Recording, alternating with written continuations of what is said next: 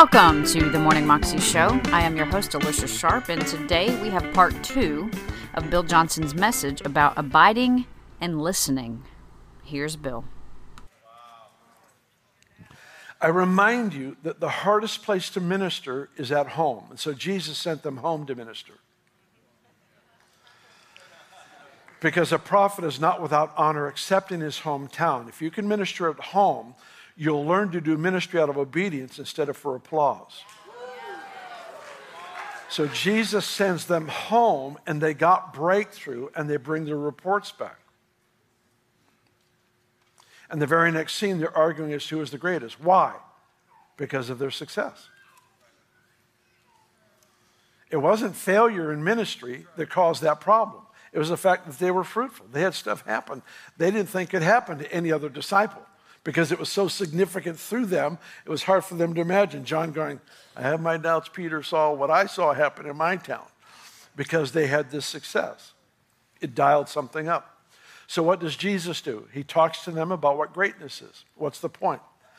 People who hung out with Jesus began to dream of personal significance in ways they never thought of before. So good. There's something about being with people that believe in you. And Jesus, how much did he trust them? He trusted them enough to turn them loose on their own cities. Having somebody believe in them stirred something up that was powerful and right. It was a sense of personal significance. And what happened? They bore fruit. What was the fruit? They had the miracles. They had the healings, the deliverances.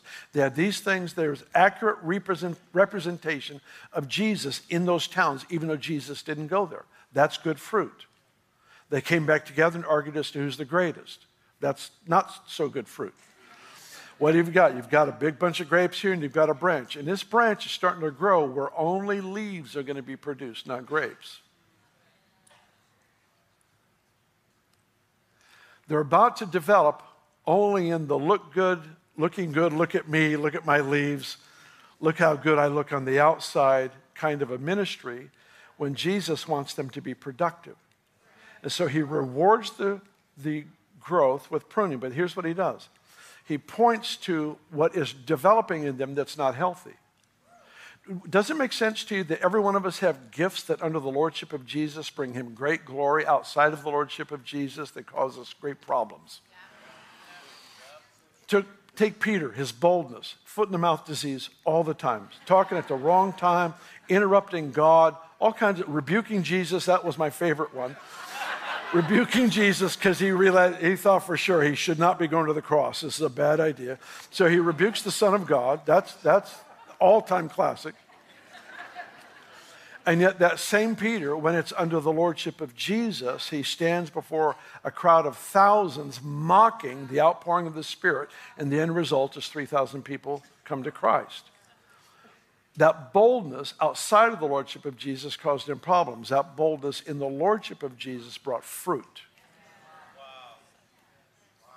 So Jesus says, all right, you've got a branch that's grown here way past your ability to bear fruit. We're going to cut that back. And he says, you see this child? That is significance. That's greatness in the kingdom. And he prunes the branch back. The very next scene, the disciples are talking to Jesus, and they said, we saw this group over here. And they were trying to cast out demons in your name. We told them to knock it off. You see our wisdom, of course. You see our loyalty to the group, right? Right? It's Jesus, it's us 12, and you. We'll change the world. Just 13 of us right here. Just don't die. And their loyalty to the group was healthy in the sense that it was right, it was good, that sense of loyalty. But loyalty to one in the kingdom never requires disloyalty to another. That's carnal and natural loyalty. That is humanistic loyalty. That is not kingdom. And so when they said, we told them to knock it off, Jesus says, no, guys, listen, if they're not against us, they're for us. Well, that was a whole new concept. If they're not against us, they're for us. So what did Jesus do? He says, all right, this loyalty thing is good. You bore good fruit. We got good grapes growing here. But this little branch deal you got going over here is going to draw a lot of attention to yourself, and it's going to create an atmosphere of loyalty that is not kingdom of God at all. So we're going to prune this thing right here. And he says, if they're not against us, they're for us. And he prunes the branch. He sets them up to bring tremendous increase. The next story is my favorite, though. James and John had a brilliant idea. They and the guys tried to pass through a certain town and city of the Samaritans. Samaritans did not want these guys in their town and wouldn't let them come through. And John comes to Jesus and he says, now you know John is coming to Jesus because he thinks Jesus is going to like the idea. Are you with me on this? He's thinking, he's going to be impressed with my zeal. He's going to love my zeal and my intensity and my focus. I'm about to bless Jesus. So he comes to Jesus and he says, some of us have been talking, and if you just give us permission, we would love to just call down fire on this entire city and kill everybody. In Jesus' name, of course, we'll give you all the glory.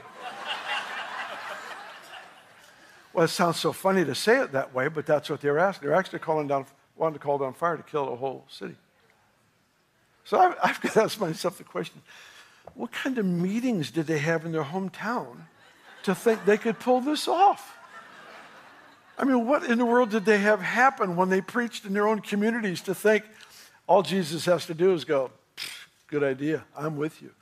That they thought they could actually call down fire and swallow up an entire city.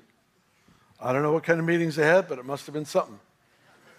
But Jesus looks at them and he says, you don't get it. I'm not here to take life. I'm here to give life. What is he doing here? Their sense of passion and zeal is good. It's just misdirected. So what does he do? He says, this branch has grown way too far in the wrong direction. And he says, here, we're going to need some real tight snippers on this one. And he cuts it back by saying,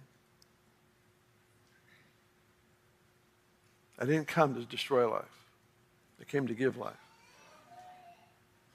He just positioned them for increase of fruit. They had the right zeal. They had a sense of significance. They were committed to the journey. They made a lot of mistakes, but they were still saying yes. A lot of leaders that see this kind of dilemma when they empower people and they make such messes just want to never empower anyone again.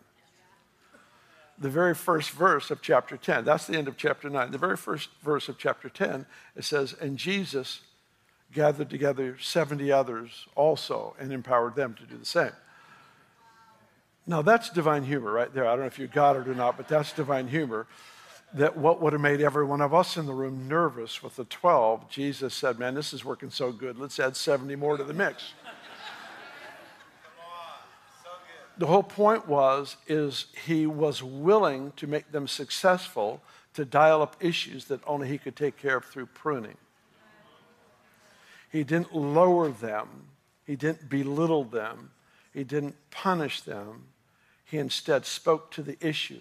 And as long as we are hearers of the word, as long as we are willing for God to speak change into our life, of course it's true. He can add whatever circumstance to our life he wants to. He's God. But the point is he puts us in position so that we'll listen. In the belly of a well, it was a good place to listen. You don't have a lot to do, but hang out.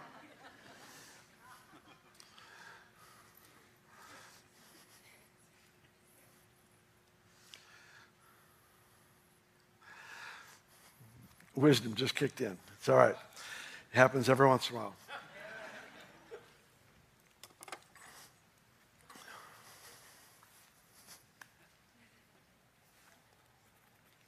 I just remembered a joke, but I'm fighting the temptation. Yeah. But it's good.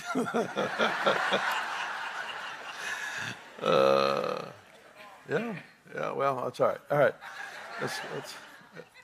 Well, what do you do if you're swallowed by an elephant? You walk around till you're pooped. All right, wisdom just vanished. It just vanished.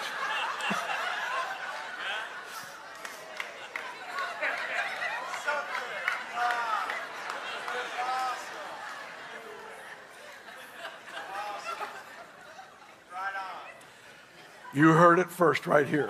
Right here. All right. Let's move on. Hurry before I lose it altogether. That was Bill Johnson, and you can find that clip on YouTube if you search under Bill Johnson, Abide and Listen. And you can also find out more information about him at his website, bjm.org. Hope everybody is doing wonderfully today, and I will see you again tomorrow. God bless.